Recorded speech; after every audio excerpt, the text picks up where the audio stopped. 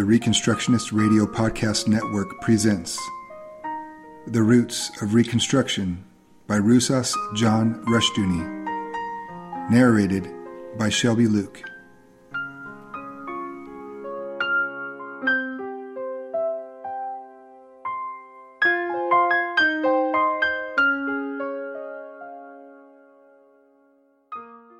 Thank you for joining me this week in the reading of Roots of Reconstruction by Rusas John Rushdoony. In lieu of the judgment of God across this nation, I appeal to you to listen, learn, and live as the Holy Spirit guides you in the truth of the Word of God. The words and prompting of fallible men do not hold a candle to the truth of Scripture, and the truth of Scripture will only be words to our ears unless we exhort, establish, and exercise these infallible words in every area of thought and life. Chalcedon Report number 22, July 1967. Syncretism is an unfamiliar word for a very familiar and dangerous reality. The first definition in the second edition of Merriam-Webster's dictionary calls it, quote, the reconciliation or union of conflicting beliefs, unquote. And the second definition defines it as, quote, egregious compromise in religion or philosophy, unquote. If a man believes that God and Satan, good and evil, can be reconciled and united, he is a syncretist. If a man holds that we remain true to the U.S. Constitution and have a welfare state, the man is a syncretist. If a man believes that Orthodox Christianity can be reconciled and united, or live in peace with modernism, humanism, Mohammedanism, or Buddhism, that man is a syncretist, not a Christian. A syncretist has always abandoned his original position, even though he refuses to acknowledge this fact. Syncretism has a very long history, and a very honorable one. On the whole, unfortunately, most cultures have been essentially syncretistic. The hostility to syncretism was born with the biblical revelation and is inseparable from it. The intellectual attitude of antiquity was geared to the absorption of rival doctrines and religions, and syncretism was a matter of basic policy in many cases. In the biblical revelation, God repeatedly identified himself not only as the only true God, but as a, quote, jealous God, unquote. Exodus 20:5. An example, totally exclusive in his jurisdiction, truth, revelation, and government. Therefore, man can have no other gods before him. There can be no syncretism. Biblical revelation cannot be mixed with anything else. Israel, however, was inclined toward syncretism, especially the northern kingdom. Israel, which gave itself more consistently to syncretism, whereas Judah, sometimes faithful, sometimes apostate, was less inclined to attempts at uniting biblical religion with Canaanite cults. The ministry of the prophets was largely a denunciation of syncretism and a pronouncement of judgment against it. Ahab has gained particular eminence in history as a great syncretist, but every monarch of the northern kingdom from Jeroboam to the end held the same position. Hence, the destruction by God of the northern kingdom in their separate existence. Now, syncretism is destructive of the human mind of rationality. To recall earlier illustrations, a man who wants to unite good and evil, Christianity and Buddhism, the U.S. Constitution and socialism, has lost the capacity for clear thinking. His mind is darkened, clouded, fuzzed over, and incompetent. And apart from the history of the biblical faith and its cultures, the intellectual history of the world is a sorry one. The one clear period of eminence, Greek philosophy, perished because of its reconciliation of unreconcilable ideas. An example, form and matter, change and permanence, etc. The same is true of Chinese, Indian, and Arabic Muslim philosophies. Their years of eminence were relatively brief, and their collapse notable. As syncretists, they themselves destroyed the minds of men by attempting to reconcile what they themselves saw as antinomies of reason. They're bent to syncretism, bent on uniting all anti-God aspects into a system made them finally immune to clear thinking. All non-biblical thought is essentially humanistic. It is guilty of the basic, the original sin, the attempt to be God, determining for oneself what constitutes good and evil in relation to purely personal or humanistic standards. Man, by presuming to be God, has by that act destroyed the possibility of true thinking. From so radically false a premise, no valid conclusion can follow. Syncretism is thus one aspect of the destruction of the mind and evidence of it. Syncretism blinds the mind to the most obvious facts. To cite a painfully obvious example, on Friday, June 23, 1967, President Lyndon B. Johnson and the Soviet dictator, Premier Alexei N. Kosygin, met at Glassboro, New Jersey. The President of the United States happily reported of Kosygin, quote, "He has been a grandfather longer than I have, and he and I agreed that we wanted a world of peace for our grandchildren," unquote. Oakland Tribune, Saturday, June 24, 1967, P.E.B., quote, "Grandfather Summit," unquote. For Johnson, peace is peace. As a consummate syncretist bent on integrating everything, which is what syncretism does to all things, Johnson fails to recognize that there are different kinds of peace. Soviet peace is for a Christian both war and slavery. To negotiate peace with Marxism is to negotiate war and slavery. As a good humanist, Johnson believes that all men and all religions really want the same thing, and each in their own way, are all working towards the same goal. Johnson's course, which is America's course, offers no hope whatsoever. But Kosygin is a syncretist also, not as muddled a one as Johnson, but still a syncretist. Like all Marxists, he assumes that the dictatorship of the proletariat, himself and his associates, is the only God history knows. He assumes that Marxist politics, like God, can create. Therefore, he believes that politics can legislate economic production. As a result, Marxism pushes its people nearer to famine continually. The Marxist tries to reconcile economic prosperity with a war on economics. This is syncretistic thinking, an attempt to reconcile conflicting things. The Marxist tries also to reconcile the total enslavement of man with the total liberation of man. His thinking is too muddled for him to recognize the chaos he creates. A central goal of modern syncretists is the union of all religions into a one-world religion as a companion to a one-world state. Some authorities say that the June 1966 18th National Convention of the Communist Party in New York City, in promulgating its, quote, Operation 76, unquote, placed high on the list of goals the union of all organized religious bodies in the early 1970s as a universal, quote, Church of World Brotherhood, unquote. But this goal is more than a Marxist hope. It is a devout hope with all syncretists who see man's greatest freedom and peace in the total integration of all religions. Other syncretists call for racial integration as a means of breaking down, quote, divisive barriers, unquote, and, quote, freeing, unquote, man.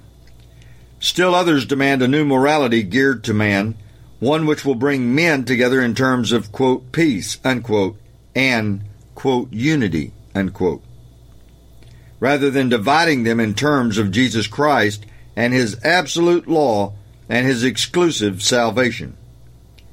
Christian chastity and morality will be assaulted by such men, and is being sharply attacked as neurotic and unhealthy. All who do not unite in the, quote, health, unquote, of the world syncretistic order will be treated as mentally disturbed and sick. Already in the name of Christ, man is being worshipped and the Bible denied by the religious leaders of this syncretistic world. The Bible itself is already a banned book in some parts of the world, forbidden as, quote, hate, unquote, literature, and as subversive to the unity of the syncretistic order. In the face of this, some humanistic conservatives want us to be syncretistic also, to forget our religious differences and to give priority to a particular project or election, as though the world's salvation rested on the candidacy of Joe Dokes. Elections are important, but truth is more important.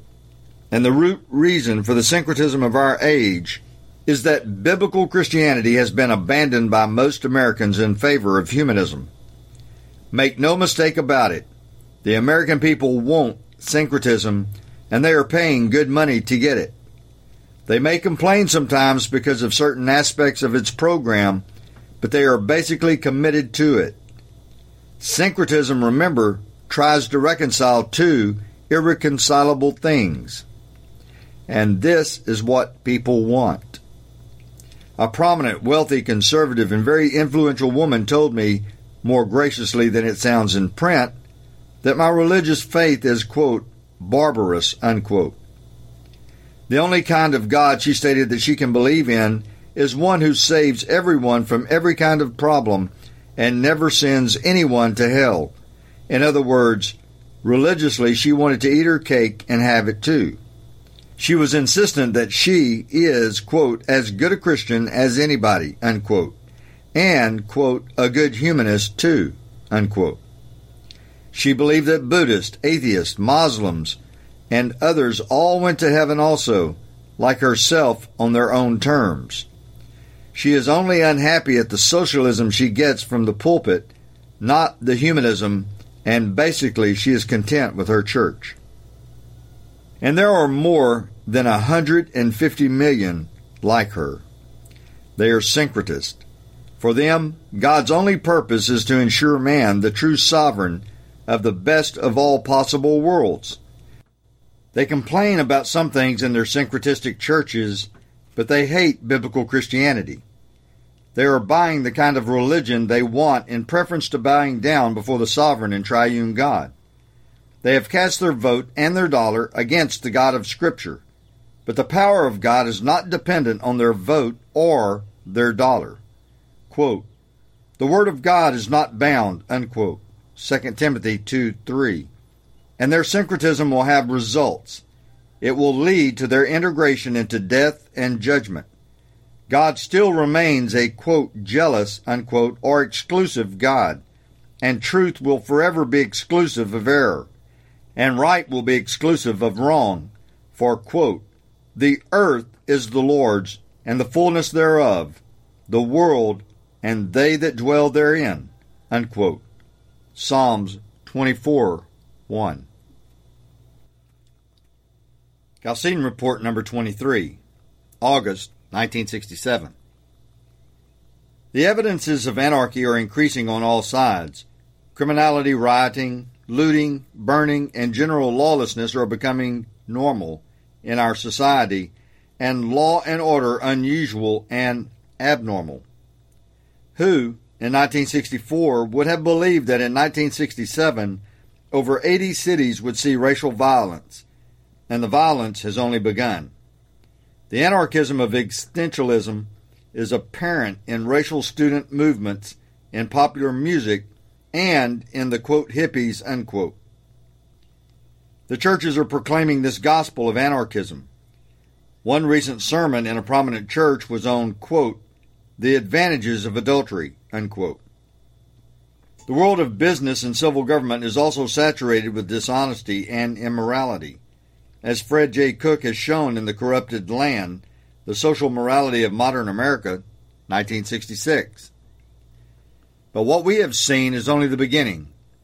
The worst is still ahead of us, and people may soon recall 1967 as, quote, the good old days, unquote, of peace and quiet. We have no right to be surprised at all of this. Basic to all social order is authority, religious authority. The authority undergirding Western civilization has been the authority of the triune God. Christian authority led first to godly peace and to law and order.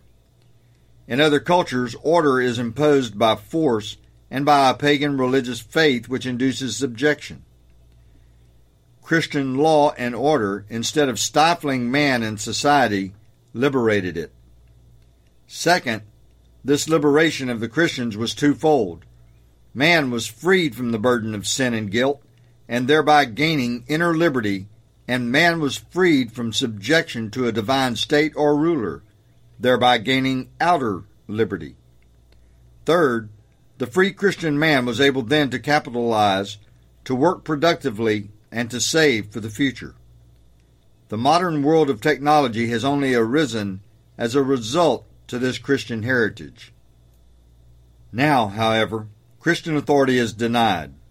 All godly authority is overthrown in church, state, school, home, business, and private associations. And when men deny and despise God's authority, it is then nothing for them to deny and flout all human authority. Freedom from God's authority means, finally, freedom from all authority, and the result is that man moves steadily and rapidly into the abyss of chaos and anarchy. Having denied God, man makes himself a god and insists on equality, since all men are gods. The basic principle in law today is equality, so that it is now predicted that lawsuits will demand equality of income as the next step in the, quote, civil rights, unquote, revolution. Richard M. Ellman, in The Poorhouse State, 1966, favors a high, quote, guaranteed annual income, unquote, for all on welfare and an end to, quote, doctrines of individual achievement, unquote, as means of victimizing the poor, page 299. In the name of equality, we are being led into socialism and communism. Even the, quote, right to privacy, unquote, is being steadily attacked. Thus, a psychologist has attacked the concept as a front for evil and deviation and has written, quote, an honest mind should be an open window, unquote. An example should withhold nothing. Moreover, quote, the closed door in most households is not so much a guardian of privacy as a symptom of prudery, a barrier between the generations, an obstacle to fluent sex education, a reinforcement of guilt and repression, unquote. Chester C. Bennett, quote, what price? Privacy, unquote. In the American Psychologist, Journal of the American Psychological Association, Incorporated, Volume 22, Number 5, May 1967, pages 371 through 376. Equality is the basic principle of anarchy. It levels all things and denies authority, that is, any authority other than the anarchic individual. Where God's supreme and absolute authority is recognized, then equality is automatically denied, because all things then are good or evil, better or worse, higher or lower, as they fulfill God's moral law or represent His legitimate authority. In the history of socialism, over and over again, its basic premise is cited. Quote, if there is no God, then all things are equal, unquote. All men are then equal, all ideas are equal, good and evil are equal, right and wrong are equal. The only difference in things, as John Dewey pointed out, is then pragmatic. All things are equal, but some are most useful at the moment. The destruction of authority in our Western civilization and all over the world is now far gone. The result will increasingly be anarchy. Historically, collectivism has succeeded best where it has had a background of authoritarianism. Marxism has succeeded most, as in Russia and China, where it can utilize a strong tradition of authority, of church and state in Russia, of family and state in China. In every area, however, Marxism itself creates anarchy and moves towards anarchy and collapse. Without outside help, every Marxist economy and state would collapse. Western civilization, by denying the sovereign authority of God, is moving steadily into anarchy It is destroying its foundations. Christian law and order are disappearing, and evil is being rewarded. The rioters are given federal subsidies, and the godly are taxed to provide the millions of dollars given to these anarchistic revolutionists. Liberty is disappearing rapidly, and not a week passes but someone in our circle reports on a further intrusion of statist power.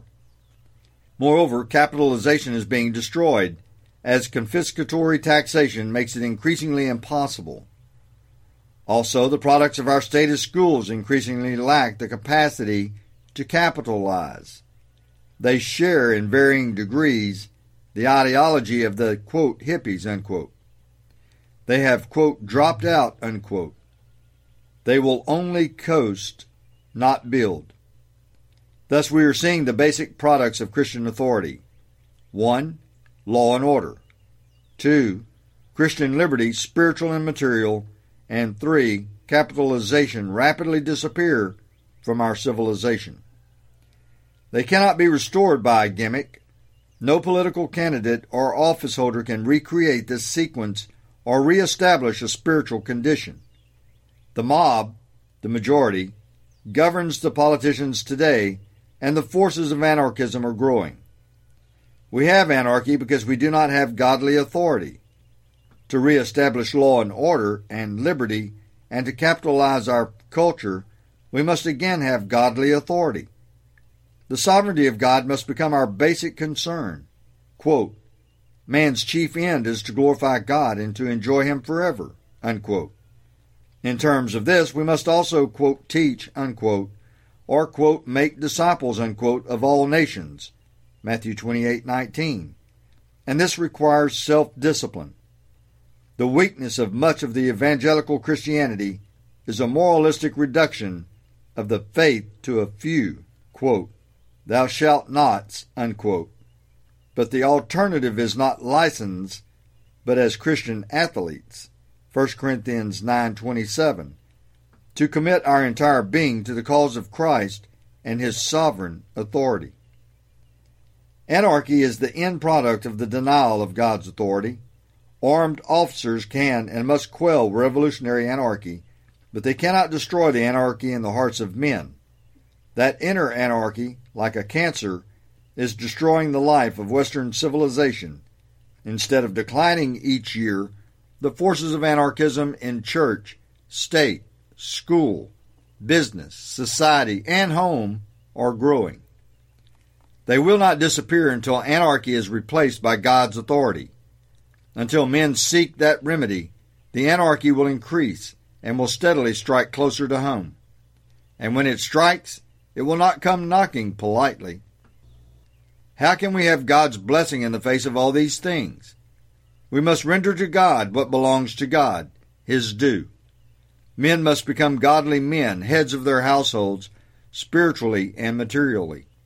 We must render to God the faith and obedience which is His due, spiritually and materially, the tithe which He requires, Malachi 3:8-10.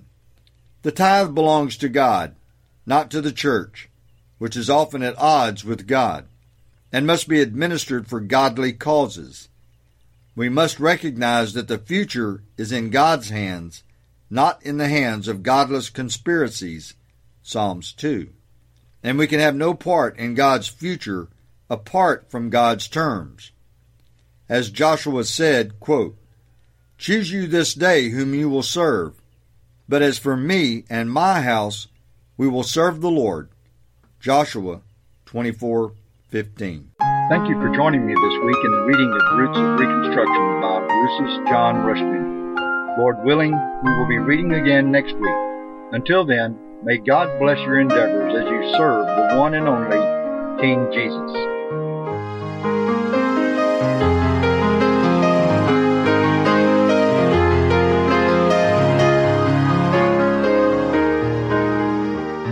It was the blood of Jesus, the perfect sacrifice, the love He had shown us by His paying the very price. It was there at Calvary's tree, where he died for you and me. And the love he deserves we should to Jesus. We need to praise his holy name. Praise his name, lift up your voice and sing. Praise his name and hear our sovereign King. Praise his name and go the way that he will show, and follow the road leading us home. He is holy, this do know. He is the one, God's only Son. Love, embrace him and go. Oh, how precious Jesus is to us as the husband of the bride to be. Tell the world of his wrath, tell the world of his love, tell the world how Jesus Christ has set you free, set you free. He is the Lord of life to me.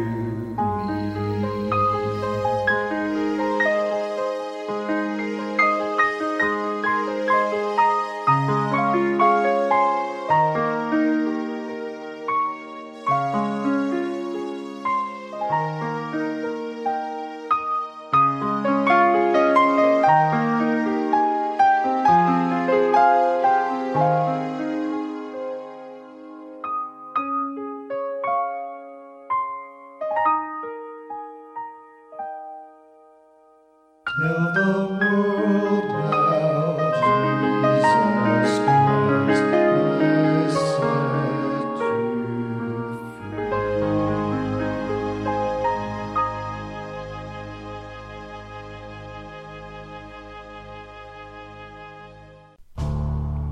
The Reconstructionist Radio Podcast Network brings to you a complete lineup of podcasts where you will hear practical and tactical theology.